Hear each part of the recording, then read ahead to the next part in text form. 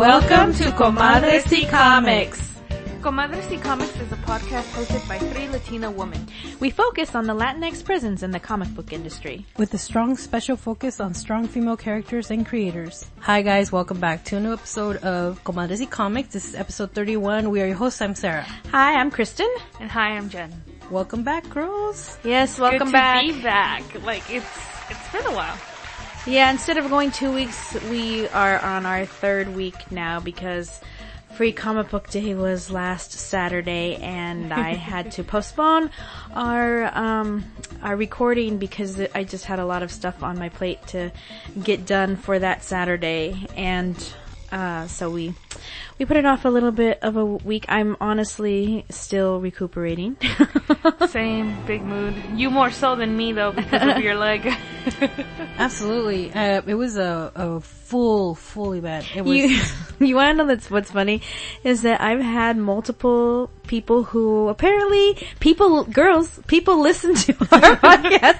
Thank you for listening, guys. I've had multiple people come into the shop and say, "Oh my gosh, I know who you are because I heard that you broke your leg on the podcast." Totally, man. Cool. Shout out to that one gentleman who said that our podcast was the first one he's Yes. ever listened to, Ooh. and we are the only pin that he has on his entire backpack. Yeah. So thank you so much for coming down to Free Yes. Comic Book Day, and thank you for listening and supporting our little podcast here. Thank you. So, guys, what were the highlights of Free Comic Book Day, Heidi Ho Comic Con for you guys? Well, for me, it was seeing Jaime draw. Yeah. Oh my Because God, he is so skilled. Like, and this is obvious. Like we know, but there's a difference seeing someone who's been doing this for years draw versus some of the more like newer artists. I have friends who are artists and they stream online, or they just like they do sketches and doodles and stuff like that. And I usually hang out with them. But seeing Jaime work and just the speed and the quickness, and like you can tell that he knows these characters by heart. Yes. He knows these characters, and he could probably draw them in their sleep, quite literally. Yeah. Yeah. And so that was really cool, and I liked talking to him, and he told us a little bit about we talked a lot about slang and the development of slang, and I thought that was pretty cool. He was just so easy to talk to. He was very easy to talk to, and that was really cool. Was seeing him draw. So for those of you who are not aware, Jaime Hernandez from Love and Rockets fame was Comadres y Comics guest at Heidi Ho Comic Con on Free Comic Book Day last Saturday, May 5th, which also happened to be Cinco de Mayo. Cinco de Mayo. And so he was our guest. He was one of our guests in our booth, and he is such a trooper. He was there from 10 a.m. till 5 p.m. And he, for however many people that came by, he signed however many things that they wanted for him to sign, and sketch and talked to them and did interviews, and he was just such an amazing part of the event on Saturday. So I definitely have to piggyback on Jen saying that was one of my favorite things about Heidi Ho Comic Con, being that Love and Rockets Maggie the Mechanic was our very first book that we ever reviewed. I feel like it's only been a year. It's been a year that we've been doing our podcast. Yep. Heidi Ho Comic Con 2017 was our very first public appearance. It was our coming out party. Yeah. Oh my God, you're right. You're absolutely right. Oh Yes, my and God, I yeah. had to work outside, and Jen had to work the register, and Sarah was so nervous Yeah, she was so nervous. because she had to do it all by herself. Dude, I remember thinking, I'm gonna probably have one of those irritable bowel syndrome kind of moments. So I even brought air freshener on the very first appearance, because I was like, oh my God, I'm probably gonna fart because I'm nervous. And actually, I wanted to piggy off of that because I actually think doing these appearances has cured some of my anxiety, like Oh, public speaking, yeah. because at the first time around I got really nervous, and anytime I meet anybody famous I start Right. sweating. Yeah. Well, this time I was like mentally preparing for Jaime. And we're on a first name level basis now, but I mentally prepared for it like weeks and weeks. And Yeah. so when I saw him, I didn't sweat or cry, which Yeah. was great. Yeah. So I feel like this has cured some of the anxiety I used to get from meeting famous people or talking in Yeah. public. So this Oh, has that's been awesome. awesome for That's me. so- Cool. that's It's so something cool that's to notable, hear. and it's so notable because I had such strong reactions when we first met him to when Yes. now that he's at our booth.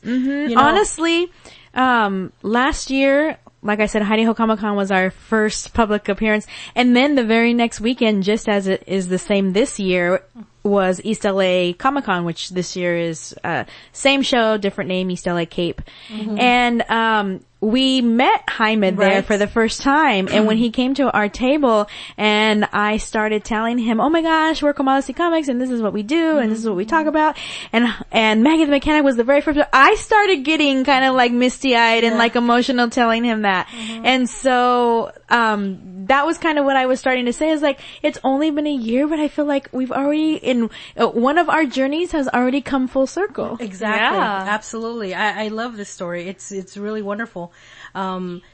If you would have told me a year ago that I was going to ever meet Jaime Hernandez, and not only that, but be sitting at our booth at a Comic-Con having a beer with him, I would have never believed you. Oh, yeah? I mean, it was just fabulous. Just sitting there, just chatting, having a cold beer after like a full day of a convention was awesome. Yeah, and some chisme about Jaime. He prefers not porters, lagers and pilsners. Yes, he does.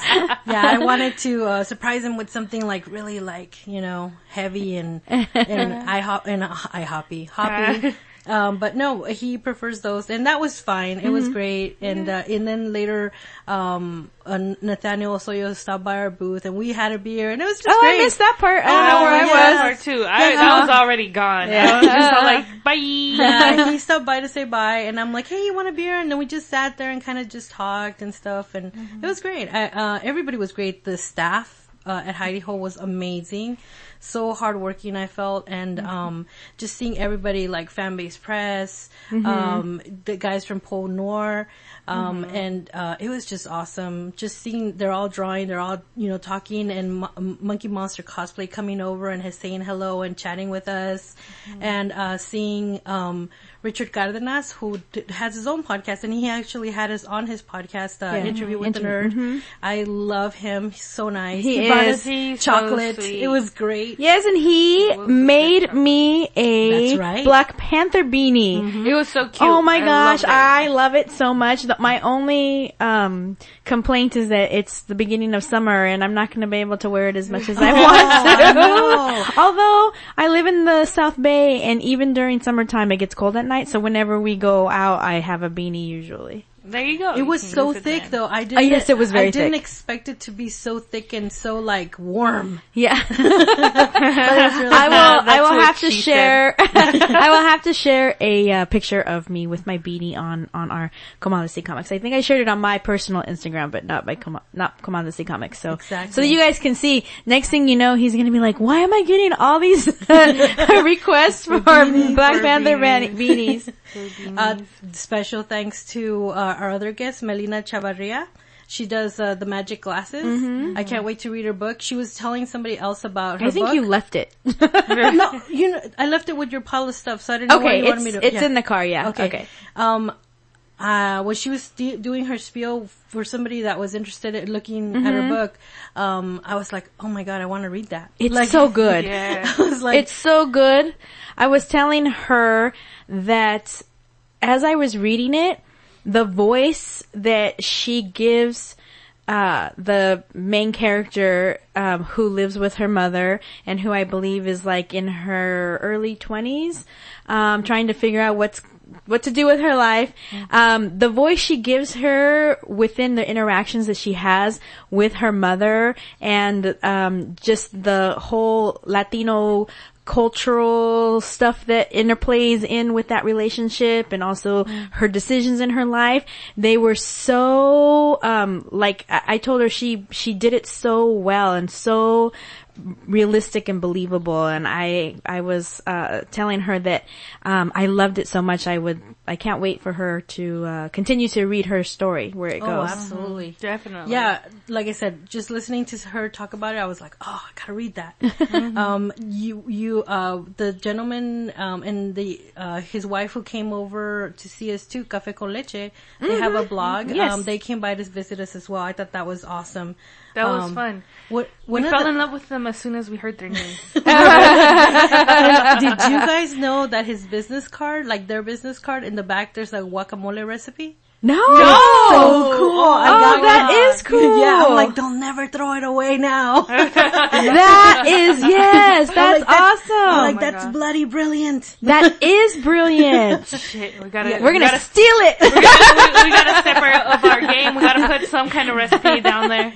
You know, there's just so many amazing things that happened at the Heidi Ho Comic Con. This is the one that I've had the most fun, the most interaction with everybody else. I just like a butterfly, like, you know, coming out of her cocoon. But one of the cool things was, there was this gentleman, he was standing, just kind of looking over who was there, like, you know, as far as, the vendors and so forth. And then he turns around and he looks at Jaime, and he turns around again, and he turns down a third time, and he looks at everything, like the whole setup. Yeah. He's all like, he comes over to him, he's like, oh my God, I just want to tell you that I love your book. I didn't know you were here. I didn't know you were going to be here. It's just the best surprise ever. And then he gets his little girl and he's like, this gentleman wrote the comic book that got me through college. And I thought that was so genuine because he had no idea what was happening. I said, you know, just follow us on Facebook. We're going to always tell you who's going to be guests at the free comic book event. That dude is a regular at Heidi Ho because he can't. I was standing there when right after he's like, I didn't know he was going to be here. I said, where have you been? I said, I have handed you a flyer and I said it to a lot of people and I know that I told said it you. to your face. Yeah, I said, I know I've told you because you're brown. And he's like, I didn't know. He's like, I don't read those flyers. The truth comes out. Oh my God. That's hilarious. That was super cool because I guess even with like all of our advertising and like some of our regulars or even some people who just came in didn't know that Jaime was going to be there, and then they would come in and then they would be like, "Oh my God, I love your comic!" And like, and that was really cool too. Is just seeing some of the old regulars come in and say, "It was like, oh, I remember when you used to come to old Heidi Ho," and I was just like, "Oh my God, that's so freaking cool!" And they would talk about like back when the store was like owned by Bob and Rob and like all the like different indie titles and stuff like that, and how like that was really cool. That was amazing. And what was another thing? Shoot, this was my favorite part. So I'm finally able to look over the stuff that Jaime brought, you know, to sell and you know, to autograph and so forth. As you may or may not know, he has written a children's book. Which they must know because we talked about it. But yes, so he had plenty of those, and they're translated in Spanish. So he gave me 2 copies. Thank you so much. They're awesome. I just finished reading it. Amazing, loved it. But not only that, part of the stuff that was on his table, I just found out that Jaime Hernandez is more hardcore than I could ever imagine to be. He had a Christian Death cover 45 album that he designed the cover for. Christian Death, okay? Had no idea he even knew who Christian Death was. He had the adolescents. He also had a cover that he designed for them. And he said that there's another 45 floating out there of the weirdos. He is hardcore punk. Yes, he is. I mean, I hear it, but to see it with my own eyes, I was like, dude, I'm not worthy. There's this stereotype that once you get older, you phase out of that stuff, and that's not true. Look, I fully plan on being 50 and still saying that I'm a freaking emo. Like this is legitly the truth. And it's something that you don't phase out of. But even sometimes I fall for it because he is older, but he's still very much punk. Yeah. He's so punk. And I So want to awesome. know. I want to know his thoughts about new punk. I want to know like where he thinks the scene is right now, or like and stuff like that. I didn't get to ask him that because I was tired. Yeah. And it didn't occur to me, but he is still very much punk, and that's so fucking cool. It was. I was like, Christian Death, really? Wow. You're like super awesome. But, it was just awesome. He brought in some like guests that are hardcore. They actually got in line. Yeah. Got in line, had him sign a bunch of stuff, got back in line. Yeah. They got back in line like 3 times. And I thought, man, that's so cool. Yeah. But yeah, and, Café con Leche guy, he also is hardcore punk. Café con leche guy. Hardcore punk. We didn't remember your names, guys. Send us an email. Well, I know his Just wife's be name like- is Beatriz. It was like they started talking punk and all I could do was do that meme where, you know, how Homer Simpson hides in the bushes? Uh-huh. Yeah. That's how I felt. Like, I felt like you guys have outpunked me. Like I am not worthy. I'm just gonna, you know, kind of fade away in the background here. But it was, everything was awesome. Unfortunately, Melissa Sanchez, she wasn't able to come. She had some health issues, but, thank you for supporting Melissa, the people who came by to see her specifically. Yes, she had some fans and friends come by looking for her, and we had to unfortunately, you know, share that she wasn't able to make it, but she was definitely there in spirit and in art because of course she's the person who designed our logo. So our logo was behind us on our huge brand new banner. Woohoo! And It looked amazing. Yes, I and loved it it. did look amazing. And Melissa's very talented, so we hope she's feeling better. But we definitely had her there in spirit. Absolutely. And just one more favorite thing. I don't know if you guys remember, there was this little girl. She had, I think, a Hulk sweater.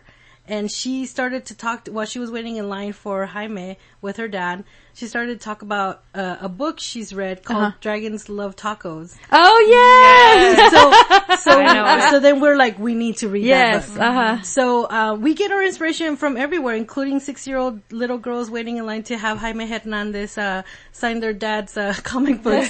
So, And yeah. she said there were 2 volumes. So Oh, wow. She was so cute too. It was awesome. Just hearing her talk about the books that she was reading, and how excited she was that we were listening to her and that we were going to read the books. I thought that was great. yeah.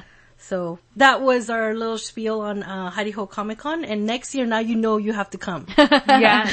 You don't know who we could have next year. Exactly. And one of my favorite things was the fact that, let's see, 1, 2, 3, at least 4 of the Heidi Ho Comic Con guests were creators who have books that we've reviewed and also who we've just come across at other conventions that were Latino creators that we specifically invited to be part of Heidi Ho Comic Con because we were just so enamored with their work, like Po Noir and Quince was already there last year, but of course Quince was there, and Yeah, you of know how course. much we love Quince. yeah. And Nathaniel Soyo with his Shadow People and his other cool VR stuff. Yeah, exactly. So it was cool. I don't know. It's like there's something about this crowd that's so welcoming and so uplifting. Every time I see them, they just put a big smile on my face. I think what they're doing is awesome. Yeah.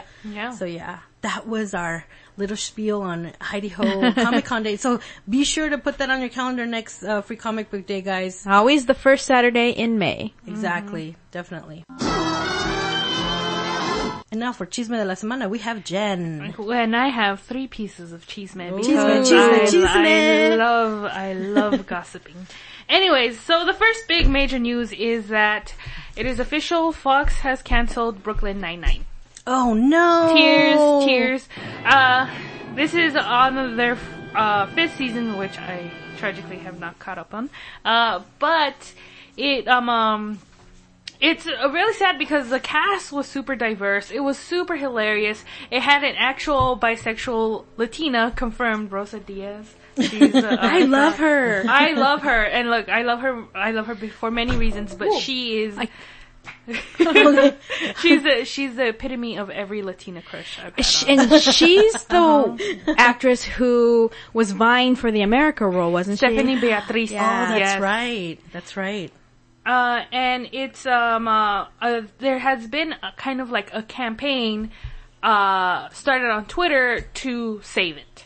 Oh, nice. So, yes. So actually, Lin-Manuel Miranda is kind of spearheading this because he really, really loves the show. Awesome. And what they're trying to do is get it picked up by either Hulu or Netflix. Yeah. That'd be And great. that would be great. So they still have 2 episodes to go before the season wraps up, and like there'll be no more. But if there is enough reception, if there's enough people who go out and say like, I still want to see Brooklyn Nine-Nine, I still want to, like, this was something that I would watch, it's very possible that Netflix or Hulu will pick it up like they did, like Hulu did with the Mindy Project. And I have to say, Mindy Project only got better when it went to Hulu because a lot of the restrictions that I think were placed on the production of the show on primetime TV, I think were kind of lifted because it's not cable, but I don't know what the specific definition is of Hulu and Netflix, but they got a little bit more risque. Their jokes were a little bit more like, borderline, and so it, to me, really improved it. And I loved Mindy Project regardless, but I thought that it really, except for the ending I wasn't too excited about, but, I love Mindy Project, so if you, just a little side note, watch it. Yeah, it's really great. But, I don't really know what exactly caused the cancellations. They're saying, viewings and ratings, but the ratings for it haven't dropped at all. It's still funny. Yeah. It's still really good and still gets good reception. Yeah. I don't think it's just, I think a marker of the bigger TV changes going on. That, especially like, kind of like a lashback against diversity in TV and everything like that. And just, let's be real, it's Fox. I never make that connection. Yeah. and so, yeah, it probably was cold for something else that they're going to try to make room for, but I think it is something that's worth saving and that I would still love to see. Because it's like, even though it's supposed to be like this, some people have accused it of being police propaganda, and I'm just like, mildly valid, but it's still like, it's still kind of like, it's still pretty funny, and I think it's really real and really authentically genuine in a lot of its topics that have a lot of humorous tones. But above all, it's super fucking funny. So it is really funny. Yeah. So I highly, highly recommend watching it, and take to Twitter or anything if you really want to keep seeing it. I believe Hulu and Netflix have like these outreach programs of like, what would you like to see on our like websites, like feedback and stuff like that. And some of the feedback can be like, oh, please pick up Brooklyn Nine-Nine. Cool. All right, moving on to the next one. Annette Bening joins the cast of Captain Marvel. What? Yes. I like her. And so Annette Bening is, I believe, what is she, a 4-time Oscar nominee? Oh, I don't know. I know that she's been nominated, but I don't know how many times. Yeah, I think she has been nominated 4 times, but rumor has it that she is joining as the mother of Captain Marvel. Oh, interesting. Yes. Have we seen any storylines with a mother in comics? That's just the thing, we haven't. Interesting. Maybe not in the movies. In comics, probably no. There's probably something in comics. Just the thing is that Marvel might as well have a subscription that says Daddy Issues Comics. Because let's be real. Oh shit! Look, comics suffers from a plethora of daddy issues and dead mommies. Yeah. That's just how it is, and that's how, like, I guess you can cause angst and stuff. And this is kind of like a trope, and not only just in comics, but in like literature, in a lot of fantasy stuff, games and stuff like that. Yeah. It's a trope. But I'm excited to see this because, there hasn't been a lot of like mother storylines. Yeah. Or mom's present. Yeah. Like Frigga gets fridged in Thor 2, or is it Thor 3? I think it's Thor 2. Yeah. In Thor 2, she dies. She's Thor and Loki's mom. Yeah. Or adopted mom in Right. Loki's case.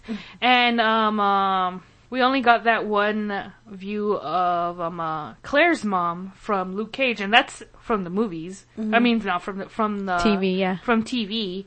And I can't think of any other Well, mother figures. poor Star-Lord's mom got a brain tumor.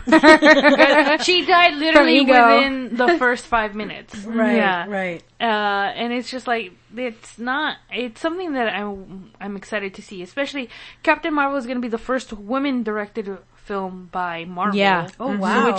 Which is interesting in itself, and let's see how well they do, because she's writing it, but she's a co-writer. So they're not just leaving it to a woman. Yeah. It's going to be somebody else as well. And there could be, I mean, you can make an argument for that in that Marvel has a bigger franchise and has more stakes in the game than DC. But it's still just kind of like, okay, why didn't you just let her write this on her own kind of thing? Like, what, do you not trust that she can do something? Or like, what's the deal? So... yeah. I'm just really interested to see this movie, to see what they do with Carol, and to see how it all comes out. Because, you know, I think, regardless if we mean to or not, it's impossible to not compare it to Wonder Woman as the big successful feminist icon movie that came out, and it's hard to not kind of place Carol Danvers, Captain Marvel's character, kind of at that same level when you, especially the comics run in the comics. One of the things that I love about her character is that she was a fucking kick-ass woman before she got her superpowers. It's Captain Marvel. It's not just a made-up name. She's a freaking captain in the Air Force. In the Air Force, yeah. So that's what excites me about this, is that it's a depiction of a strong woman, who then gets this superpowers, just the same way of why I really love Moon Girl, is because she is smart outside of her superpowers. And I think that that's very important. That's a very important distinction that I think a lot of people miss with both of those characters, that they just assume that their badassness comes because of this outside thing that happened to them. And that's not true. I think even in the comics, she actually makes the jump to Colonel. Oh, wow. I think you're right. Yeah, to Colonel. You're right, but she is higher ranked than Captain America. She's higher ranked, but she doesn't make a big deal of it. Yeah. And that's super cool. So she is military wise, she is higher ranked than almost everybody in the comics universe. And so I'm very excited. Maybe not as excited as I would have been. I'm kind of getting Marvel burnout. Not me! Bring it on! Let's watch Infinity Gauntlet for the 50th time! Speaking of which, great movie. Oh yeah, if anybody hasn't seen it, it was entertaining. I loved it. I loved it too. I have blocked and reported all of my Facebook friends who say the opposite. I liked it. I mean, I'm not saying I hate it. It was entertaining, and it was definitely a lot better than Justice League. Still, oh God, what isn't better than Justice League? I haven't seen that. I think Garfield is better than Justice League. I still want to see that because of my boyfriend. Smurfs. But your boyfriend makes up all the good parts of that movie. But I just haven't seen it yet. Yeah. And You're not missing much. But it's just like, I have my criticisms of the movie. I mean, all movies, definitely, I think you can find valid critiques on, but I loved it 150%. Yeah. I like that rating. We won't get into spoilers because it's only been like, what, a week or two? I think it's been 2 weeks. It's been 2 weeks. Yes. And I don't know why that feels like forever. It does. It's not. It does. When you think about it, it's really, really not. Yeah. Because my conception of like when I guess a lot of movie culture has changed where you have to see it on opening day. I Kind of did thing. all by I did myself. too. I was there at 6 Oh, o'clock yeah. on Thursday. Same. We went for my little brother's birthday. It was me. It was basically 6 of us. Yeah. And unbeknownst to me, what obviously I didn't know what the post-credit scene was going to be, I had my Captain Marvel sweatshirt on. Nice. nice. Nice. Did everybody ask you, what does that mean? No. That happened when we saw it, also on Thursday at 7. And then this lady who was very loud throughout the movie, very enthusiastic. Mm-hmm. And towards the end, when they showed the clip, she's like, what does that mean? So my brother turns around and he's like, Captain Marvel. She's like, oh! She still didn't know. She probably went home to look it up. Yeah, I accidentally blurted it out loud. The movie theater was very quiet after like when it was being shown, and then when I saw it, I blurted out Captain Marvel, and then a lot of people were like, "Yeah," and I'm just like, "Oh crap! I brought attention to myself. I don't like this."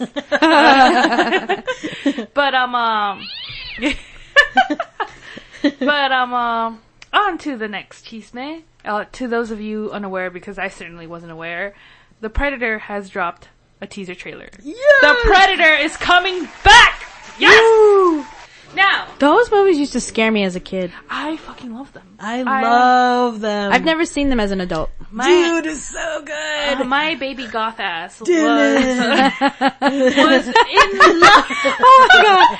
Somebody listeners out there, if you are an artist, if you're a creator, please draw Baby Goth Jen. Which is really funny because It'll my be our mom- first piece of fan art. Oh my god. The funny thing is that my mom used to dress me up in a lot of pink. Yeah. And so, but inside I was not pink. I wasn't pink at all. So a lot of the old baby photos are me in pink. Yeah. But usually doing something. I love The Predator. I first watched it when I was 6. Yeah, and you can blame it on Latino parents. Hey, just stick them in front of the TV and see what goes, see what happens. Yeah, Channel 13, huh? During like Saturdays or Sundays, like kind of like dinner time. That's what we used to do. We used to like get pizza and we would watch that too. Was Schwarzenegger in these movies? Yeah. Yes, Okay. the first one, not the second one. Not the second Okay. one. Danny Glover was in the third one, I believe. Anyway, they're so good. I'm sorry, I could go on about The Predator, but yes, you're right.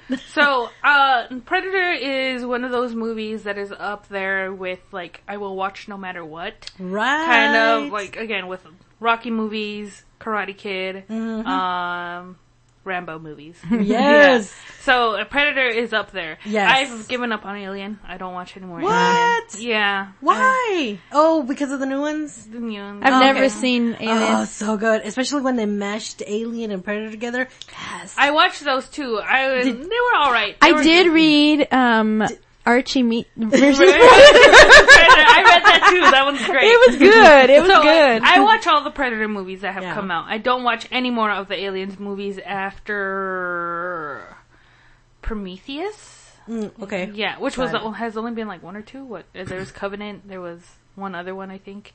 I remember hearing a lot of negativity around Prometheus. It wasn't good. Yeah. But either way, so Predator I will watch. So I'm excited for this I'm excited for this, so too. it's just a teaser trailer, but they've already have like over. I hadn't even been aware that they were going to be making another one. Me neither. Me either. Me neither. They were What done. number is this? I don't know what number this is. Are they starting from scratch? Because that would be cool. I don't think they're starting from scratch. But the teaser trailer includes Sterling K. Brown from This Is Us, Ooh. Trevant Rhodes from Moonlight, Ivani Strahovski from The Handmaid's Tale, Ooh. Keegan-Michael Key from Key and Peele, Boyd Holbrook from Ooh. Narcos, and Olivia Munn. Oh. Yeah. Nice. Olivia Munn, the Spylock from X-Men? Yes. Yeah, her. Anyway. Yeah, her. But it sounds like a strong crowd. It sounds strong. And I mean, you can have strong actors, and if it's a shitty script, they'll still pass through. But I'm still gonna go watch it. Heck yeah. I'm not going to Predator for classy sci-fi filmmaking. I'm going there for my gore, for my shitty city pseudoscience. Yes. And weird aliens killing people. Yes. That's literally it. And it better be rated R. I better see some guts and shit. That's all I got to say. I feel like it has to be. Yeah. So I very much love the Predator movies, and I'm very, very excited for this. Me too.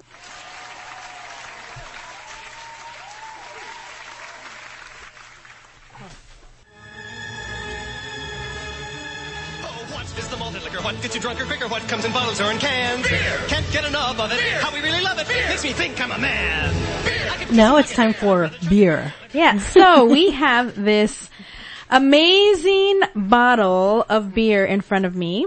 It's called Genie in a Bottle. It's actually super cute. And it's from a local brewery to me in, Torrance, California. It is, exactly a 1 mile jog / walk or / sprint, depending on how thirsty I am for beer. Thirsty. But it's a mile from my house, and this is the brewery called Dudes. It's the Dudes Brewing Company, and this is from their Sandbox series. I don't know what that means. Me neither, but it sounded pretty interesting.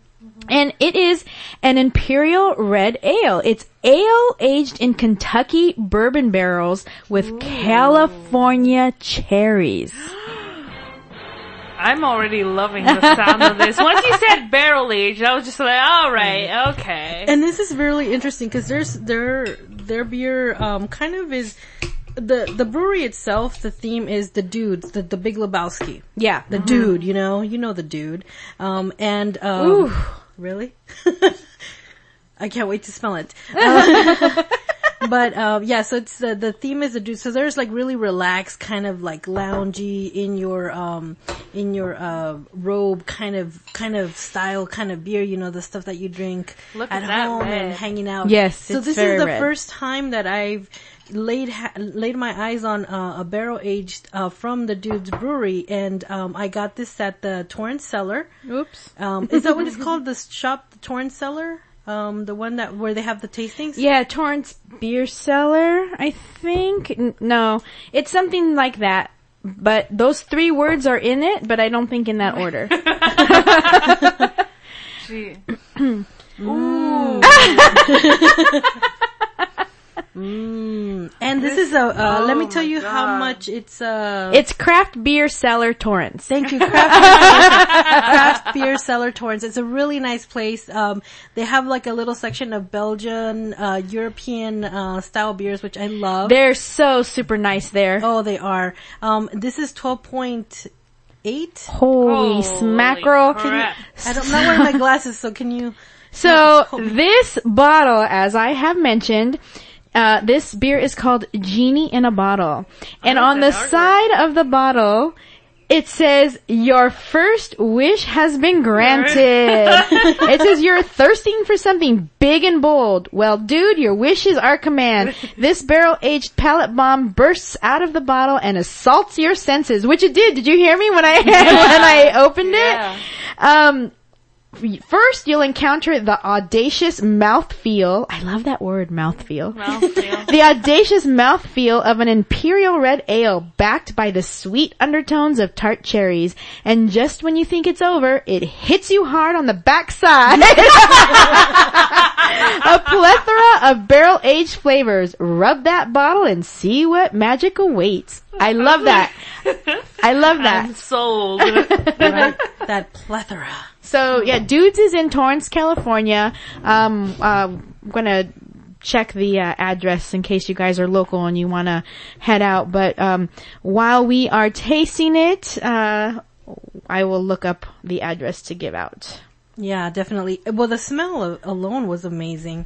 I'm so glad. I mean, I know we're into barrel ages right now, and I think this was just kind of a celebratory after a hard work and good work at Heidi Ho Free Comic Book Day. I'm in love. Every time I I'm in love. smell it, it's like the backs of my mouth where my saliva glands are, they like start to like contract and my mouth just starts getting ready. Well, salud, guys. Okay. Cheers. Cheers. Yes. Well, Jen says she's in love. Ooh. Yes. Oh my gosh. I can taste The the berries, cherries. the berries are really good, and there's like a nice. I mean, you taste them right away, like as soon as it hits your tongue. You know what this is? Mm-hmm. It is, okay, I've already told you, Sticky Monkey to me is a sipping beer because it's so, the mouth feel of Sticky Monkey is very thick and like syrupy. Rescuous. This is a, this is like a gulping Sticky Monkey. Like, I could gulp this like to enjoy drinking with dinner or whatever, but it's just, it's not too overpowering. The taste is just, yes, the barrel aged flavor in there, the bourbon is so good, and yeah, those cherries. And then there's absolutely almost very little aftertaste. Yeah. Yeah. Like it's It really dissipates. yeah, exactly. I thought this was a really good choice for this review only because we haven't done Dudes. As a beer, that we have rated on here, and yet they deserve some recognition for being local and being so freaking cool. And they have during summer, they have really great beers. They have a blood orange. Oh yes. That's so the good. juice box is good. Yeah. The double trunk is one of my favorites. You can basically, if you want to kind of, they actually have a 4-pack of 4 different beers that they sell at Costco. So you can get an idea of what kind of beers they brew. But even going there, usually there's a sale on Groupon where you can get like a taster. Yeah, and then I you see get, people coming with that all the time. yeah, and then they get 2 free glasses. So it's worth it. Those glasses are cute. They are really cute. So yeah, this is a 1 pint 6 ounces, and it is 12.18% alcohol by volume, as Sarah said. So this is, even though the mouthfeel of it, you might be tempted to gulp it, I would highly recommend against it. Yes, like I took one big gulp and then I'm like, oh, I gotta relax I'm because about gonna to finish mine because this is dangerous. Yeah, I'm gonna start slurring pretty soon right Already? here. Yes, already. I'm kind of glad I ate before I drank this because Oh, yeah. this is Well, girls, there's like half a bottle left, so. and I only have one Top beer to me up, review this. please. So, are we ready to review this beer? Yes. I'm gonna go. You know what? This is a really a pleasant surprise for me. The berry Oh, flavors. you hadn't tasted it before? I've never tasted Oh, it okay. before. I'm really glad it's amazing. So I'm gonna say Super Saiyan on this one. Ooh, Super Saiyan. Yes, I'm going Super Saiyan on this one. I'm really pleasantly surprised. The flavors are so on point. There's no weird aftertaste or prolonged aftertaste at all. And it goes down really smooth, and the smell alone is just a bouquet of happiness. So yes. Well, just as a reminder, our little, we have a 3-level rating for our beers. It begins at flaccid, then initial, then partial, then full, and then rigid is the 5th one. And if something is just freaking amazing AF, it is Super Saiyan. And so Sarah definitely is going Super Saiyan with this Feeling it. genie in a bottle. Yes, I I- am totally feeling it. I'm gonna go with rigid because although I really, really like it, and I like how, I was almost about to finish my entire bottle before, my entire glass before, Kristen topped me off.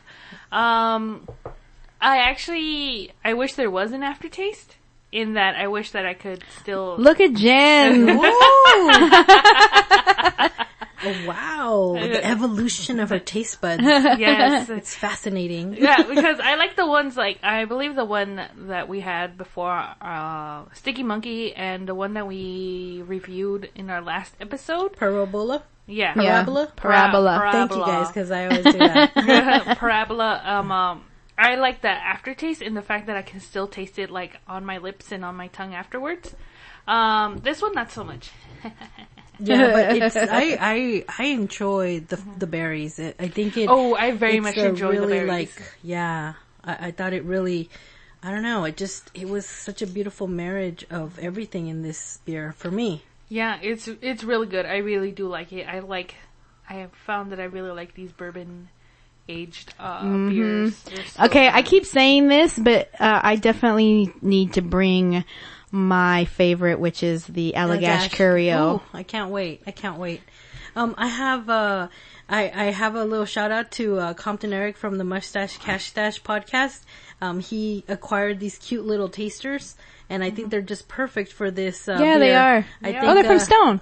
yeah, and I think they kind of open up, you know, kind of like have it air out or whatever the wine people call it. Breathe. Breathe. Thank you. Yes, It Yeah. breathes. it breathed. So what do you give it, Kristen? I am giving it also a rigid.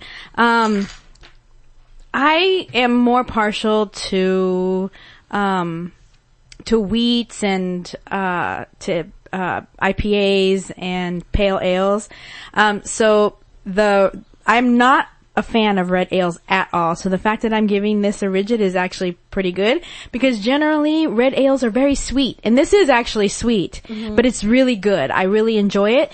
But I gotta say, when I drink beer, I'm really drinking beer, and I expect to have more than one, and I don't think I could have more than one of this. It's so rich. Oh, absolutely. But the flavor is there. I mean, it's a rigid, but that's the only thing keeping me from Super Saiyan. And I think that's why I go Super Saiyan, because with one of these bottles, I'd be like, full life. It would be super cool. Like, I'll drink the whole thing and I'll keep drinking because, God damn it, I will do it. so you got it, guys. That's 2 rigids and a Super Saiyan for this dude's red ale genie in a bottle. Thank you, guys, and check this out. I mean, definitely, it's worth looking for this to buy it and actually have a good taste. And I recommend serving it right out of the refrigerator. Yes. Mm-hmm. Yes.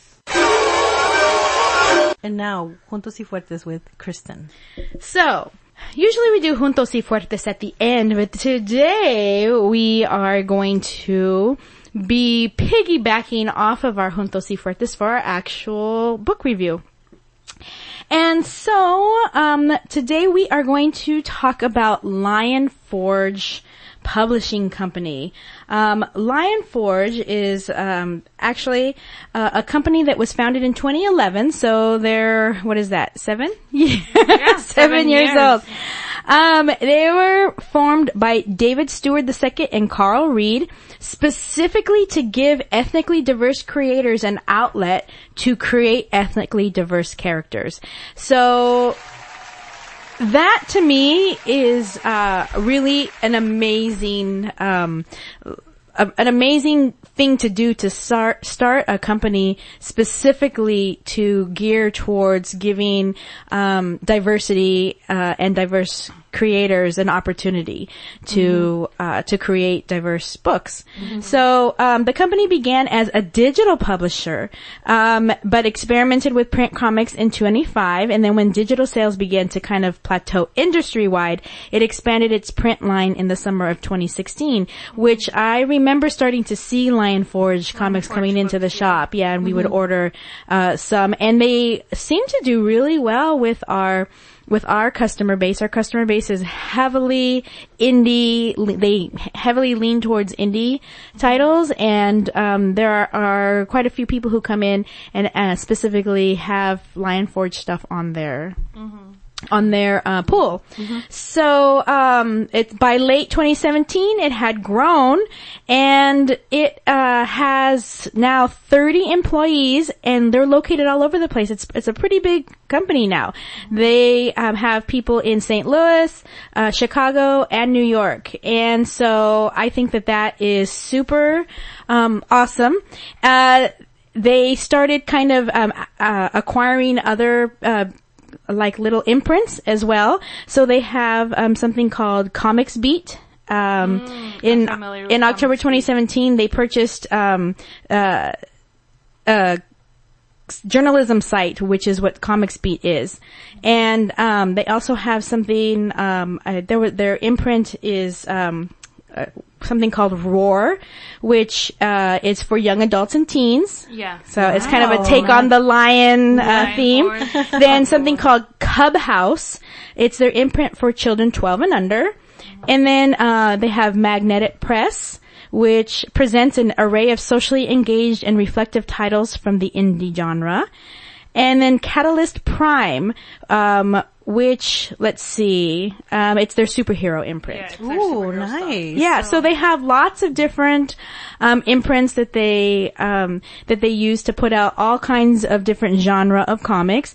Some of the titles that we have in the shop are Claudia and Rex, Aberrato, Ghost Money, Jazz Maynard, which I loved. The art was cool, and just the whole vibe of like jazz in the 20s. It was really cool, and the story was really awesome. Taproot, which Oh my god, that I story. love Taproot. Yeah, so it's cute. so cute. I don't know what age. It's YA, definitely YA. Okay, so the description of Taproot is Blue, the character, is having a hard time moving on. He's in love with his best friend. He's also dead. Luckily, Hamal can see ghosts, leaving Blue free to haunt him. Aw, that's so It's- sweet. Doesn't it sound so cute? Cute. Like, I mean, there's an element of sadness, but it's so fucking cute. Yes. So, Juntos y Fuertes, definitely, if you have an LCS, ask them about Lion Forge titles. Some, as you know, some publishing companies, some titles don't get ordered right from the beginning because, local comic shop owners there's so many titles to choose from every month, they don't really know what's going to hit and what's not going to. So if you have an interest in any of these books, and they have many more titles that I didn't even talk about, do some research, look to see what they have, and ask your LCS to order some. Put a title on your pull list. Some of these books are probably going to be having trades coming out soon.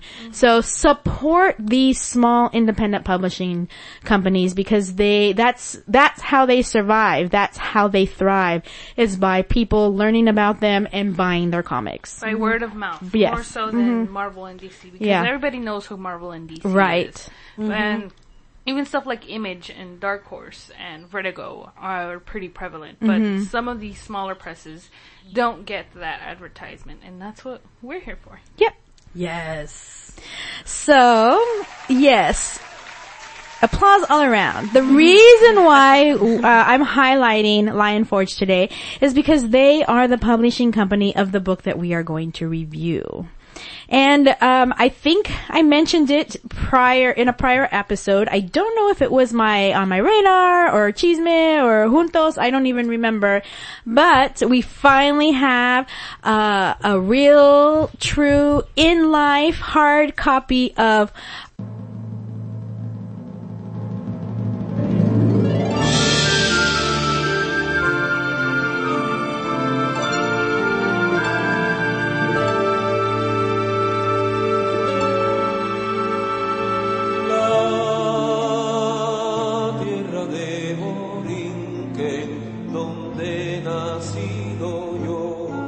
Puerto Rico Strong. So this was the comic anthology that was created where all of the creators, the writers, the artists were Latino, were Puerto Rican, and it was made supporting Puerto Rico disaster relief and recovery after Hurricane, what was it, Harvey? Maria and Harvey. Harvey. And Harvey, yeah. Yeah.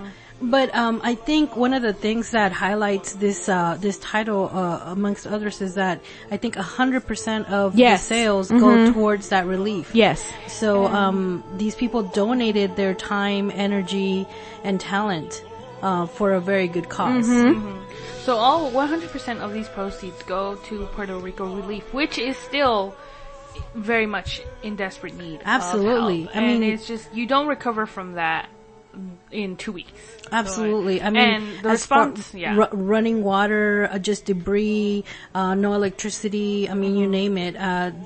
These living conditions are very harsh, and a lot of people still don't even have any cell phone reception or anything to get a Yeah. hold of their loved ones in the States. Some of the stories that I read specifically around that, about how people were flying there searching for their families because they could not contact them. It was so, it was so heart-wrenching because they didn't know what they were going to find when they got there. And I started thinking, like, if there was a natural disaster, I think about that a lot, actually.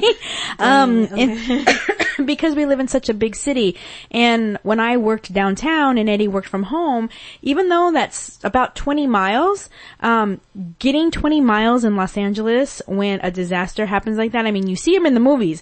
You can't drive down the freeway. The streets are packed. There's people running crazy all over the place. And so even just getting that small distance, and if you didn't have a cell phone and not being able to contact them and not knowing if they were okay, just 20 miles, thinking about that is like heart-wrenching. And to think about these people who are flying, across the United States and onto this little island, and then the devastation that they saw when they landed, that kind of really made it, like, you see things on TV and you see news reports, but these stories that were told was just so, like, it was heart-wrenching, yeah. and it made it even more true. Yeah. It's, and I think one of the biggest things that I got from this book is that how many people still don't realize that Puerto Rico is a U.S. territory. Yeah. These people are U.S. citizens, and the response, and let's be real, the response that they have received, not only from the president, but from every others, makes it very obvious that the reason that they haven't been helped is because they are brown. Yeah. That's literally it. That's literally why they haven't gotten any FEMA response, any relief from the U.S. It's because it is a brown territory. And I think in the statistic the book said is that 50% of Americans don't know that Puerto Rico is a U.S. territory. Or don't realize that the Puerto Ricans who live in Puerto Rico are U.S. citizens. U.S. citizens. Right. And it's just they don't want to offer their condolences or their help because to them they think it's another place, like, oh, well, why doesn't their government take care of it? You are the government. The U.S. government is the one who's supposed to be responsible for this, but they don't. Oh, I love this book. We can't really center on a specific story other than... There were so many little stories in here. That's the thing. There were It's an anthology, and I didn't expect for there to be so many stories. Oh, absolutely. And I like, even between the stories, there was some poetry, there was some artwork. Not many between the stories. Some of them just would flow into the next story, but I appreciated that too. The artwork, the poetry. I think just really quickly, I counted 40. 40, really? 40, Jesus. Well, I'm going to highlight my top 3 favorites. Damn, I wish I would have thought of that. I mean, all of them were awesome, but go ahead. all of them were awesome. One of my favorite ones was Reitos. Illustrations and colors by Jaime Jones, words by Vita Ayala, and letters by Micah Myers. And it is about, it is about a Taino warrior who gathered all of the other Taino and tried to lead a pushback against the conquistadores. And he didn't succeed. But the story that they were telling, I've always loved stuff that's heavy in mythology. Yeah. And that's what this one is. And I really love the artwork for it because it's kind of smoky and very watercolor-esque. And in this one, the Taino leader, he is asking a woman what it is that she saw. And she said that, I see your death. And he goes on about how, well, that's how it is, and I still have to do this. Yeah. Because it's my duty and it's my responsibility. And if I don't do this, who else will? Right. And I think that was the message of that story, is that if I don't commit, who else will? It was like Doctor Strange in Infinity War. Yeah. I guess you could say that. My second favorite one was the one about food. This man. Oh, he was hired. Guy. The sous chef that wanted to. He was trying to get the job. Yeah. Yes. And so the lady was trying to tell him, you're gonna have to cook for me to see what kind of dishes you're gonna serve. And he's like, I'm so nervous. I have never had anybody watch me. Yeah. and then they made the popular reference of like, what is it, the chef, show.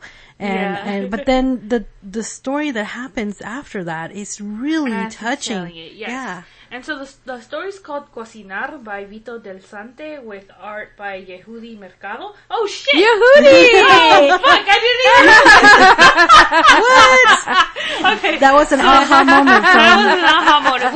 We know Yehudi. Yeah, Yehudi actually does a couple of different books for Fanbase Press. He does does Hero Hotel, right? And I can't remember what the other one. We gotta do that one. We do. Yeah. I'm gonna do that one. But go ahead. But oh my god, okay, I should have recognized the artwork. I was just like, this art looks familiar. I didn't click. It didn't click. Sorry, Yehudi. But it is about this sous chef who is trying to get a job, and he and even the woman who's hiring says like, what do you cook for? What's your reason for cooking? Mm-hmm. And the reason I really like this one is because I love food. I love food, and I very much love food. I wouldn't be this big if I didn't love food. But I think it's safe to say we all love food. But food in itself has a special meaning for me because I only really cook for my family. Mm-hmm. That's about it. For my family and friends. That's it. I don't.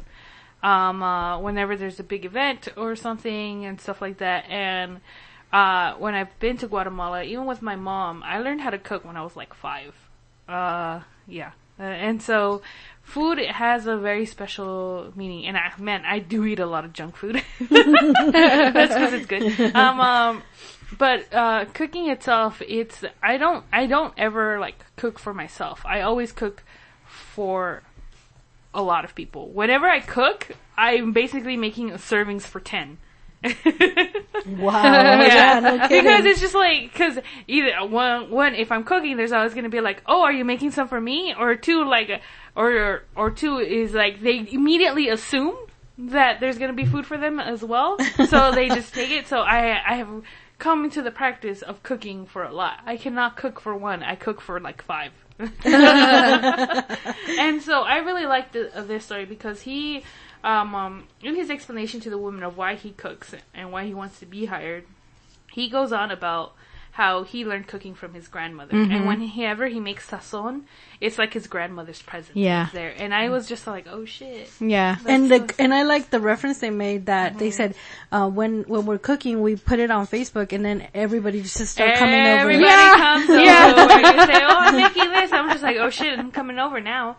Whenever like I post something on Facebook and my brother who doesn't live with us, he sees it, he's just like, oh shit, I'm coming over.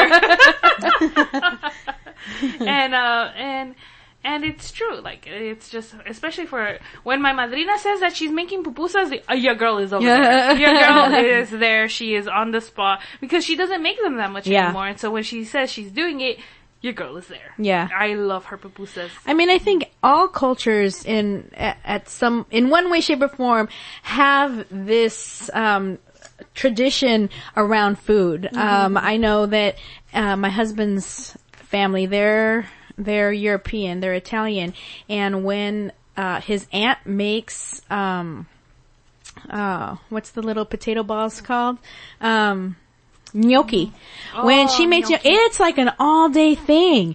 You know, she boils the potatoes and she rolls them out and then she makes the sauce and all this stuff, and it's like a big production. And when just like how you're saying, when your Nina, madrina. your madrina makes, papusa, same thing. If they hear that his aunt is making gnocchi, they are like, okay, and it's a big deal, and then everyone like communes around that food. I love that. It's like we gotta go now. Mm-hmm. All right, and now my third favorite one, and this was a close one because it was going to be this one or Stories from My Father. It's Of Myth and Monsters. And it is about this family who's going to Puerto Rico because I guess their dad is like some kind of archaeologist. Mm-hmm. Yeah. And he was excavating. He was going back to see if his site was safe and secure. And he goes there and he's just like, oh no, it's not. But while he's there, something awakens. Yeah. Mm-hmm. And it's it's basically a captured spirit who immediately attacks him and says Spaniard, and he says Spaniard, and I guess something that roughly translates to terrorist or murderer. And Colonizer. Yeah. Yes, he says colonizer. Yeah. And he basically attacks the dad and knocks him out, and then he turns on the children. And but the mom is fierce as fuck. She's like, Yeah. no, you're not touching my children. yeah, you're not touching my children, and that sparks something in the spirit. He recognizes them as Puerto Rican, as he calls them Boricuas. Boricuas, Yeah. Taino, and he's just like, and then he stops his assault. And that was really, really cool, and I really, really liked that. And I thought, the artwork was very, very nice. Yeah. Right? And I really liked those. Those were super cool. I like that one because, like you said, that, you know, the mythos about it, the magic and stuff. But I like how love, basically releases, this soul. And I thought that was great. That was really well written. So the one thing that struck me in this book and in most of the stories that were included is the way that I'm sure these creators didn't all get on Skype or on a phone call or write letters or whatever to say, you know, we're going to include this exact same thing in all the stories. But that's what really struck me as how important it was to have this book be written by Puerto Ricans, is that the theme of, you saw it over and over again, is like, my mother always taught me that we are always there to help each other. Boricuas are strong. Yes. And I was just like, yeah. Yeah. And no matter what, like, the story where there was a son and a father who were going back to see what had happened, and they had food. I guess they were looking for his father and his mother. Yeah. And, Abuelitos, yeah. Yeah.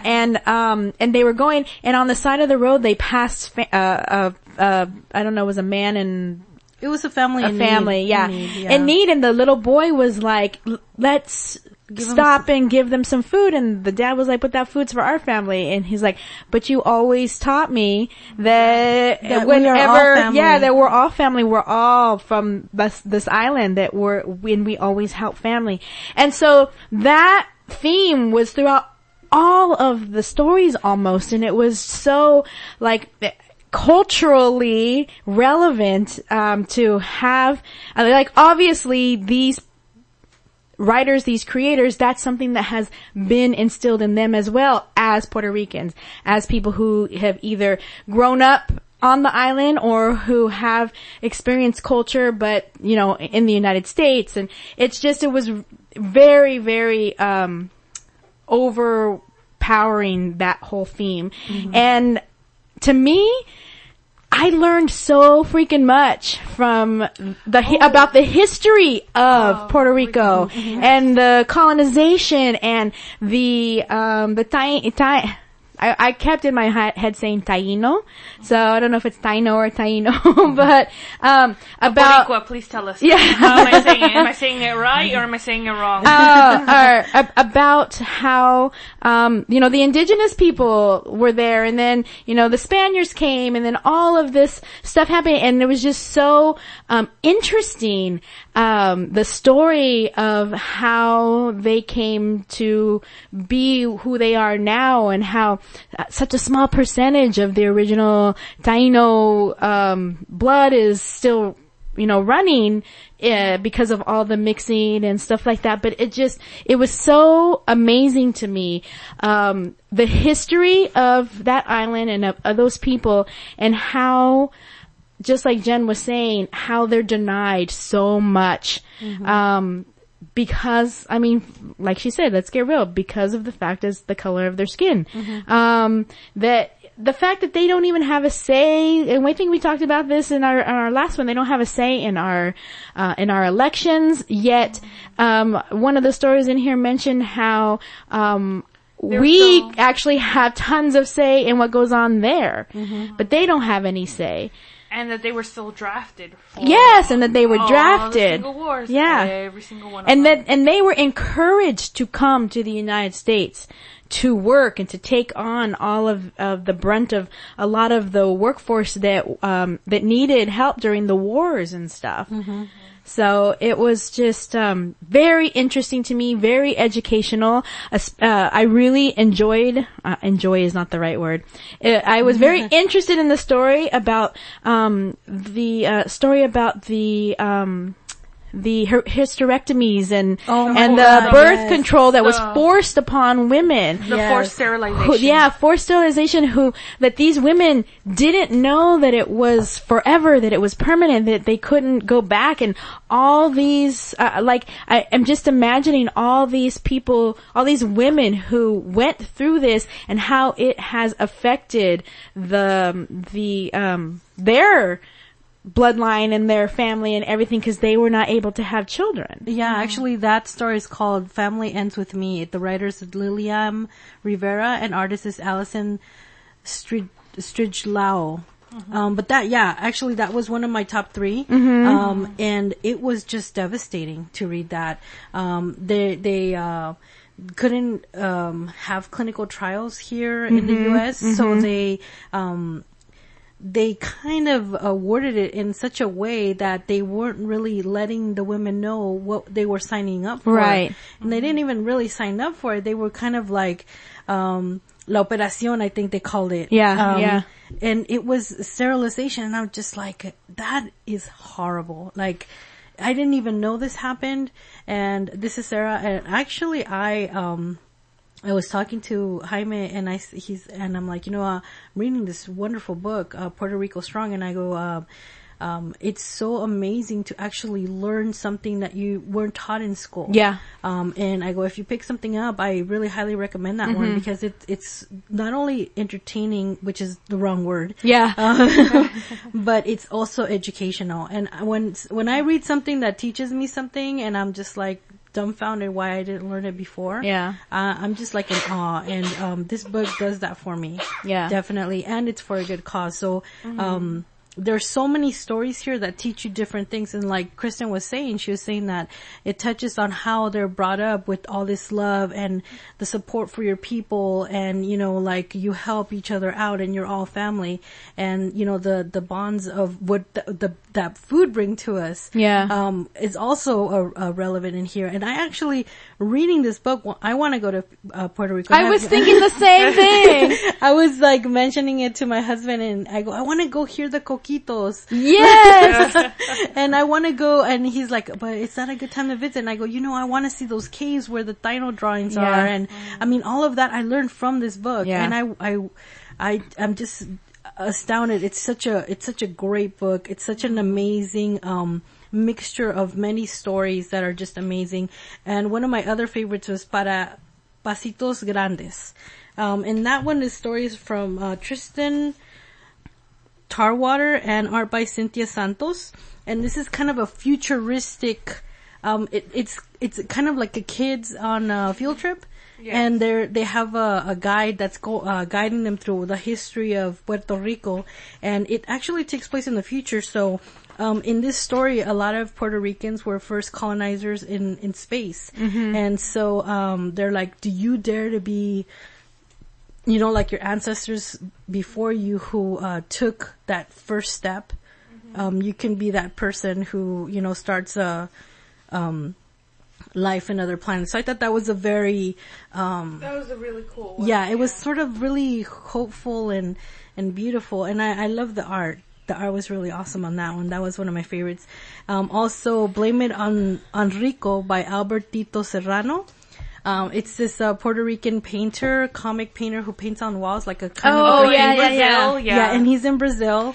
And one of my favorite things is like, cause you're out, you're creating your art on a wall out in the city, so people are gonna stop and question you or have comments or unnecessary critique. And one of the things is like, well, what are you? And he's like, oh, I'm American.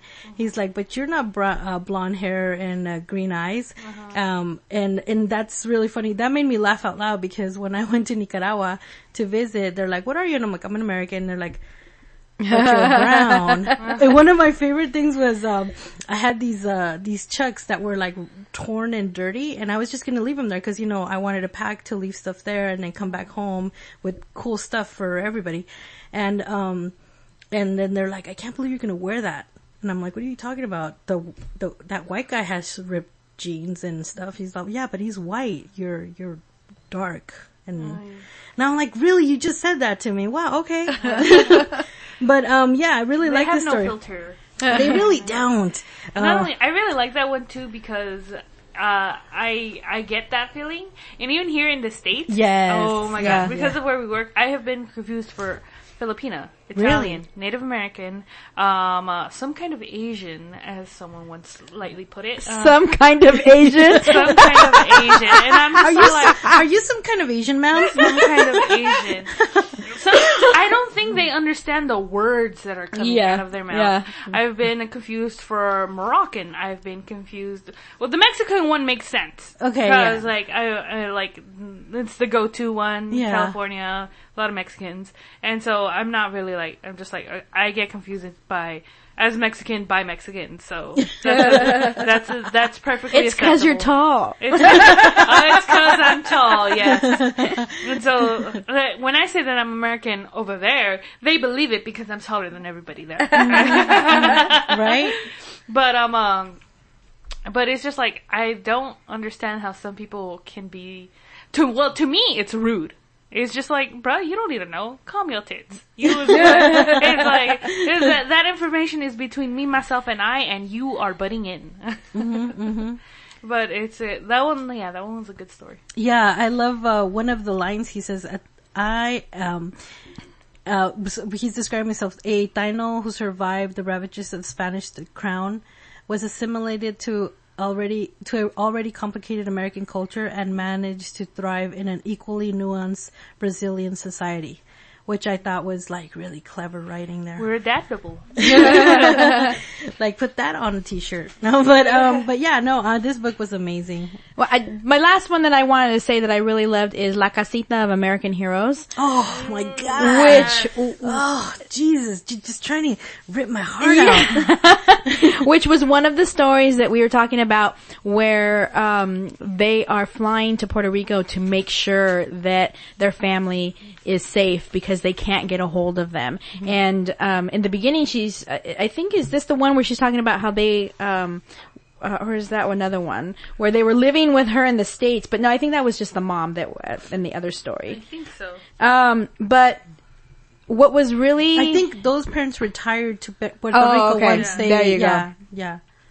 What was really touching in this story, and also kind of infuriating, is how when they go to the house to look for their family, which is the mom and the dad of this woman who is there, there's like literally a car that is just crashed into the middle of the house. Mm-hmm. And she's just like, there's a panel of the woman who is narrating, looking at the scene and just crying. Mm-hmm. And she's, just like, I don't know what I'm going to find when I go inside, but she is a war veteran. Mm-hmm. And she, in her narration, she's talking about how she's been to war and she's seen horrible things and she has to go inside, even though she doesn't know what she's going to find. I think one of the things she mentioned was, I've seen so much, yet I'm not prepared to see what I'm about to find. Yeah. Might find, Right, yeah.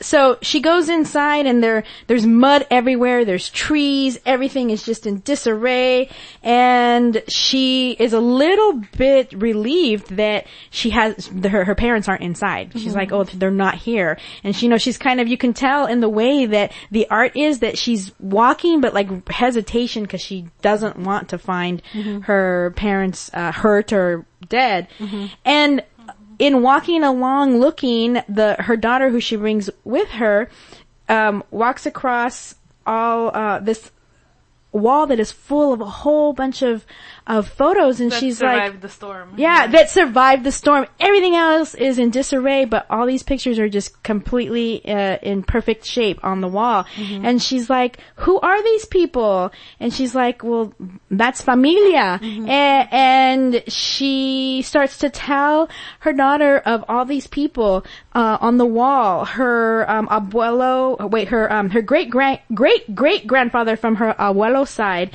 who fought in World War I. He was one of the 18,000 Puerto Ricans that were drafted into military service in 1917, a few months after the Jones-Shafroth Act that made the Puerto Ricans American citizens. In 1917. What happened to him? Did he die in war? And she's talking a little bit about that. Then they come across another person who was part of the Harlem Hellfighters that was part of her family. And Yeah, because I like that explanation. It was because of the color of his because skin. because he was dark and the military was segregated, he had to fight because he was Afro-Boricua. He was Afro-Boricua, but He was still black. Yeah. So there was that person. And then there was, both of her great-grandfathers fought in World War II. On her abuelita's side, they also fought in France and Germany. Guillermo, one of the other family members, joined the Navy and served on the USS San Juan. His sister, Clarita, enlisted in service as a nurse. Her actual, the little girl's abuelo served in the Korean War. And so, just going on and on. 3 of her great uncles, Tomas, Ruben, and Stephen, fought in the Vietnam War. So all of these family members who fought for the United States, in the United States military, and then and she is a veteran and her husband is a veteran, and then to think of how they were treated and how they are treated and how just still to this day that to be not called American. Yeah, to be not called Americans and to be treated as less than is just so infuriating. Yeah, and in that particular story, I think the daughter said that that in school, because she was kind of apprehensive of why she had brought her daughter under the devastation of the hurricanes, and she's like, "No, Mom, I'm glad I'm here because in school they said Puerto Ricans aren't real Americans." Yeah, and it was like, God, I can't even shield my daughter from this. Yeah, you know, and it was like, made me tear up. Yeah, and what's more real than all of that history of fighting for your country? That doesn't accept you. Yeah, it doesn't accept you. Yeah. Since military culture is very, very much ingrained into the American consciousness. But we can't say enough of this book. It's all the stories are amazing in some way, shape, or form. We just shared some of the standouts in our personal repertoire, but I feel that this whole book is amazing and it's for a good cause. So I really highly recommend it. Yes, I highly recommend it. Are we ready to rate this book? Of course. Yes. Well, I am gonna give it tres conchas and the whole panaderia. What was he making in that story? Little empanadas or something? Yeah. Empanadillas. Empanadillas. I'm gonna give it 3 servings of mofongo, and if you guys haven't had it, it's fucking delicious. I love eating all kinds of foods, and so I really like mofongo. Mofongo's good. It's sancocho. I've heard of it, but I don't think I've ever had it. Sancocho. I always say it wrong.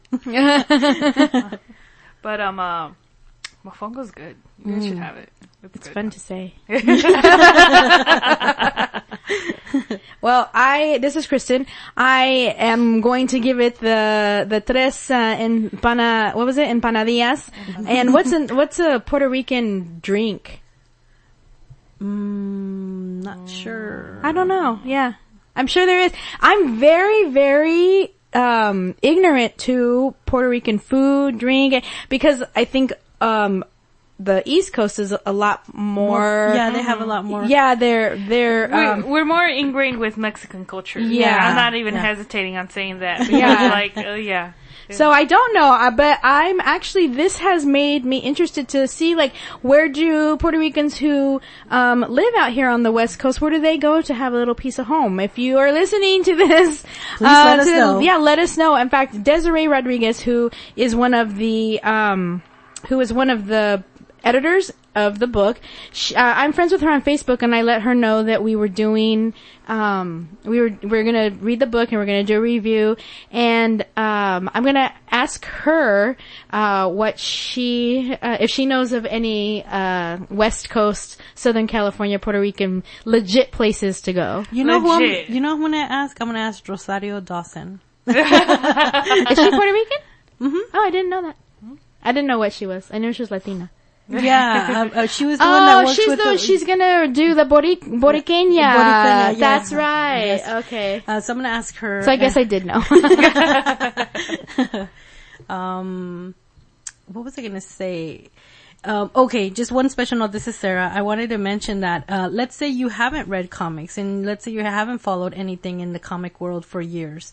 This is a great way to pick up a book and have all the stories kind of, The resolved. short form. Yeah. Yes. Yeah, short form storytelling. It's an anthology book. Mm-hmm. There's no sequel for anything. I mean, the sequel is, will the U.S. do anything to help Puerto Rico? We're seeing the answer, and Yeah. kind of not. I mean, the but- thing about this is that this came out about a month or so ago, but you don't see anything on the news much anymore. But they're still suffering over there. Oh, absolutely. And so, please, if this at all in any way, shape, or form interests you, ask your local comic shop to order it for you, because the money is still going to go to a good cause. To a good Exactly. cause. Well, Yeah. it's still available. It hasn't been out for long. Maybe a month or Yeah, so. yeah. Maybe somebody in your family has expressed interest in reading comic books. This is a perfect book to give them. And this is a good way how you can contribute. If you don't really know, if you don't really want to donate it to, some organization because you think they're shady or whatever, or you're not satisfied with what the U.S. is doing, but you want to do something and just don't know how, this is a way that you can contribute, is just by buying this book, and you get some cool stories out of it. And it is a low price of $12.99 Really? yeah. I thought it for was 40 stories. I thought it was 25. This is even better than I thought. $12.99. Oh my God, I'm so gonna get this for people during Christmas. Because you know what, I'm not a really good student. I don't like to read the news or whatever, or even watch the news. But having history and it was fed to me in a comic book format, I'm in. Yeah. Yeah. Definitely. Yeah, and I've really seen a rise in the comic book industry with works like these. The first one that we ever saw was Love is Love, which was for the Pulse shooting in Florida, and it Yes. helped those families financially with medical bills, with funeral costs and stuff like that. Thank you, Kristen. And there's this one, Puerto Rico Strong, and there was one before that, the Planned Parenthood one. Oh, yeah. Uh-huh. And now there's going to be another one, I believe, next month called Where We Live Yes. for the victims of the Las Vegas Vegas shooting. Oh, wow. It's called Where We Live, and all proceeds will go to all the families affected by the shooting, and again, for hospital costs, funeral costs, and stuff Yeah. like that. I think in all of those situations when we see the Human news suffering. coverage and the stories that are being reported, that for the most part, if you have any semblance of humanity in your little heart, you ask yourself, what can I do? And this is something super simple that you can do, and that you're going to get something really cool out of it. Absolutely. Jen, did you rate the book? I said 3 servings Yeah. of mofongo. You absolutely said that. I'm sorry. I always do that, guys. My And gosh. that's a lot of mofongo. That's a lot. I'm not even pushing it there. I don't know. No, there's probably somebody out there who eats. Well, we all have rave reviews about this, so we all love this book. So pick it up, guys. It's for a good cause.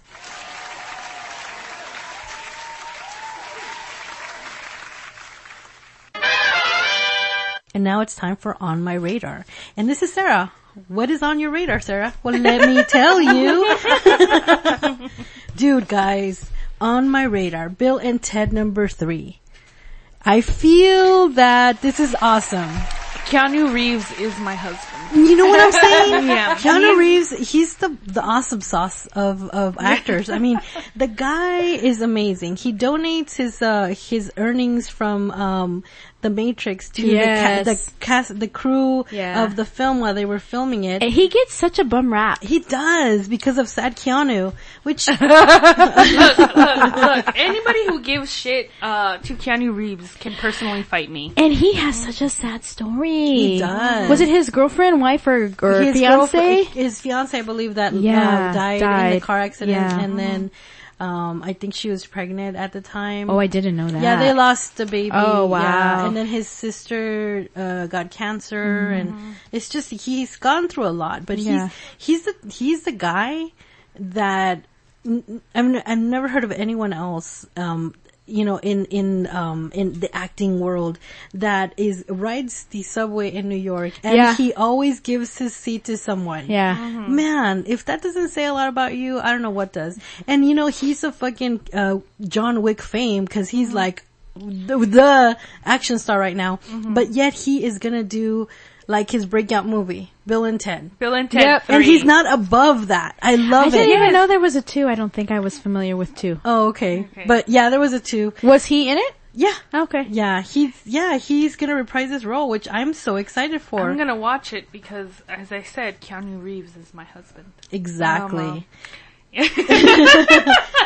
It's they're kind of saying that it might be like a Christmas Carol type of Bill and Ted, but we're not sure yet. But they're both in and saying yes, that they want to do this project. So I'm very excited about that. They're gonna have kids in this movie, so that's very interesting. Oh, yeah. Yeah. It's gonna be directed by Dean Parisot from Galaxy Quest. And yes. I love Galaxy I love Galaxy Quest. I Oh used my to have a God. sweatshirt that's a Galaxy Quest, and I wear it all the time. It's gonna be written by Chris Matheson and Ed Solomon. It would, continue on with the whole time traveling exploits that happened during the first 2 movies. So, rock and roll, Bill and Ted. Yes. I'm so excited about that.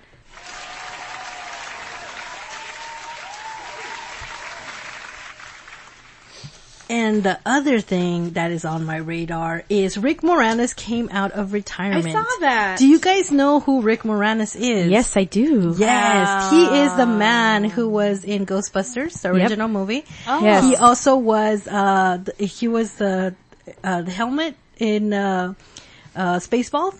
Yes, uh-huh. Ah. So that was cool, and Honey I Shrunk the Kids Yes, fame. yes. I love that man. And he Okay. actually went into retirement at kind of the height of his career to be a stay-at-home dad. So that means Yes, he's I remember also, seeing that. that means he's also cool as fuck. Yeah. Because my God, I mean, what man at the height of his career, decides to take time off to be with his kids because he wanted their growing up experiences to be as cool as it was when he was growing up with, home cooked meals and a parent, there for the kids. Stay-at-home parent. Yeah, I thought that was great. So he is reprising his role that he did on the movie Spaceballs, and he's going to be in the Goldbergs. It I actually love that show. it aired May the 9th, but if you missed it, you can totally catch it on Hulu. Yes, you can. So, That's how I watch it.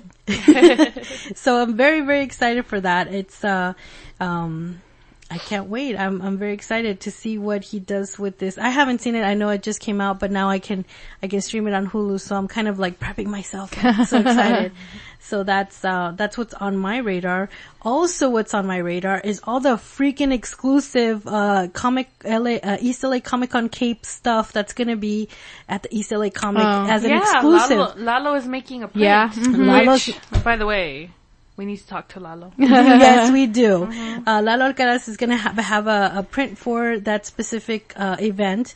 Also, Monty Gomez's Luchador, they have new pins, Yes, which they look awesome. Yeah. I can't wait. Also, El Muerto, they have exclusive prints and also I think buttons for the event of East LA Cape. Yeah. Nice. But what I'm really looking forward is, towards, Paul Noir's team. They have this, comic that they're working on. It is called, Chano's Bathroom Trip.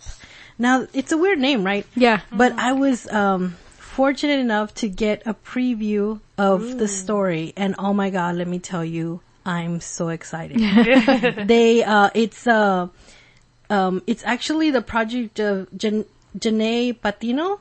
And she's the creator of the story. She wrote the story. It came to her, but she's working in a collaboration with Miguel Angel Acedo and Graham Sisk, who are is the Paul artist. Noor, Yeah, for Paul Noor. So he's Hold doing on. It took me a while before I realized you were saying Peau Noir. What was I saying? Peau Noir. Peau Yeah. Noir. I'm like, what's Peau Noir? I'm sorry. I'm so- in my head, I was just like, she means Peau Noir, right? Peau Noir. I am so sorry. It must be the beer. What I mean is the Peau Noir. Am I saying it again? Peau Noir. Noir. It's a tongue twister, guys. This is Sarah. I take full responsibility for that. Peau Noir. For the Noir team. They are part of this Chano's bathroom trip. And let me tell you guys, just from the little bit that I've read, it's gonna be an amazing story. And I can't wait for them to actually finish the comic book. But it's amazing. And the team, you guys know we're in love with the team. So, Yes, Graham Sisk's art is just amazing. It's black and white, but it leaves nothing, you longing for nothing. You don't care that there's no color. It's just amazing. But this story, I read a little bit and I'm telling you guys, I feel it's sexy as fuck. Ooh, So- I'm in. So I'm excited about that. I'm gonna totally go on a hunt for these exclusives at East LA Cape when I get a chance. So, that's what's on my radar.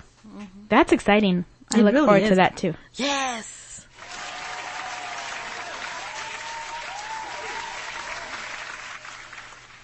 Well, guys, I think that brings us to the end of this episode. Where can they find us? Well, they can find us this Saturday at East LA Cape. It's going to be in East LA. At Gallo Plaza. At El Gallo Plaza, same place as last year. And we will be there. We will have a lot of the books that we have reviewed. But either way, it's a free event. Yes. It's a free event. And there's going to be even more exhibitors this year. Yes, because because they are expanding to outside. Yes, they are expanding to outside. Yes, and highly recommended. Please be sure to come prepared. Have some sunscreen, maybe an umbrella, or a big floppy hat, because it's going to be hot, and because they're really diligent about having the maximum amount of people inside the venue. They let you go in waves of groups, but usually people are really patient and really nice. You know, pack up some water and just head on down. It's a free event, and you will not regret it. It is really amazing. There's so much talent. It's a lot of fun. And we will be there all day on Saturday. Or, well, not all day, but as long as the I don't even know. Is it East 10 LA to Cape like is one. 10 to 5 or 6. I think it was 6 last year. We will be there. We will not have conchas, regrettably. Wah wah. We will not have conchas, guys. Yeah. But we will have some swag. So come on down and we'll have some prizes. Are we going to have the raffle again? Maybe an hourly raffle? Well, we'll think about it. Just come on down, take a picture with us, share it on our But Facebook. We will have books that we've reviewed in the past for sale. So, some of the books that you might have heard us talk about, we each, picked, a couple of our favorites, and I, am going to also include, try to get some Puerto Rico strong books to have there as well. Excellent. I love it. Ooh, I love that. I love that. And besides that, in 2 weeks, 2 weeks. The week after this one. May 19th and 20th. Yeah, May 19th. That's 2 weeks. Yeah. In 2 weeks. I'll trust you because I can't math. Can't even In say 2 Peau Noir. We will be at Comic-Con Revolution in Ontario. Yes. Yes. And we won't have a booth, but we're going to be having a panel with Fanbase Press. Yes. Yes. So again, the Latinx impact on the comic book industry. And Jen and I will also be doing a second panel, which is stories of the LCS. So yeah, I'm gonna be dropping off all these dirt. bombs. All And in case you didn't know or forgot, LCS is local comic book store. So Yes. it's gonna be for some interesting listening pleasures there. So come on down if you're in the area. Please come on to our panel. It's at what time, guys? Oh, the panel. Good question. I think it was 11, wasn't it? I actually can tell you if you stall a little bit. I'm stalling. She's stalling. She's stalling as fast as she can. So we had plenty of conchas at the Hariho Comic Con. So if that's what you're looking for, then make sure you put that on your calendar for next year. we will have conchas then, and maybe we can even serve some coffee as well. It wasn't so bad. I mean, some people were helping themselves to the coffee supply for the actual people that were participating. That's right, they were. And I thought that was interesting. So Wow, you Thanos. were correct. It is Saturday, 19th, at 11 o'clock to 12 o'clock, and it will be in room 106. Excellent. I know it's early, one of the earlier panels, but we hope to see you there. And we Yes, will have we some do. swag and cards in case you stay after the panel. We always usually do that. We will also be at, what was the other event, June 2nd? June 2nd is going to be a Tia Chucha's Words Festival, which is going to be in Pacoima at the Pacoima City Hall. And that is going to be, I believe that's an all-day event too. It's an all-day event So- and it's also free. Yes, it's also free. And Tia Chucha is one of the Juntos y Fuertes that we shared a couple of episodes ago too. They do all that awesome stuff with youth and The theater, also youth program, I think they have plays or something. oh no, that was Theater 0101. Oh, okay. The Words Festival is actually 2 to 7. Oh, nice. Yeah, so Okay. 2 p.m. to 7 p.m. So that's actually, I can sleep in. Yeah, but they did a little thing for us if you haven't seen it yet today. They took this picture off of our Facebook, yeah. Oh my god. So that was it's, a you good took the picture, I so took you're the not in picture. it, but it was It's Jen okay. and I looking through comics. It's okay because I feel that it's highlighting my professional picture taking abilities because I saw the ladies, if you haven't seen the poster, picture, it's, they were looking through long white boxes for comic books Yeah. at a convention and I thought that was such a great shot because Yeah. Kristen was wearing our t-shirt. So, And I was just looking fabulous. so I thought I'd capture the moment. So Pacoima City Hall is 13520 Van Nuys Boulevard in Pacoima. You can go to tiachucha, TIACHUCHA.org for any other information. And I had mentioned to you previously that I was going to share with you Dudes Brewing information. They are in Torrance and they're located at 1840 West 208th Street in Torrance, California, 90501. Excellent. I love it. And as always, you can find us on Facebook. And Instagram. And Twitter at Comic Comadres. And Snapchat, which I should have done more Snapchatting at Heidi Ho Comic Con, but I was just overwhelmed with stuff that I missed it. But I did. You were take being some a great hostess. but thank you. But I do have pictures, and I will put them on the Snapchat in case you guys are interested in taking a look at our stories and what we do. So thank you so much for listening. We have been your hosts. I'm Sarah. I'm Kristen. And I'm Jen. Bye, guys. Bye.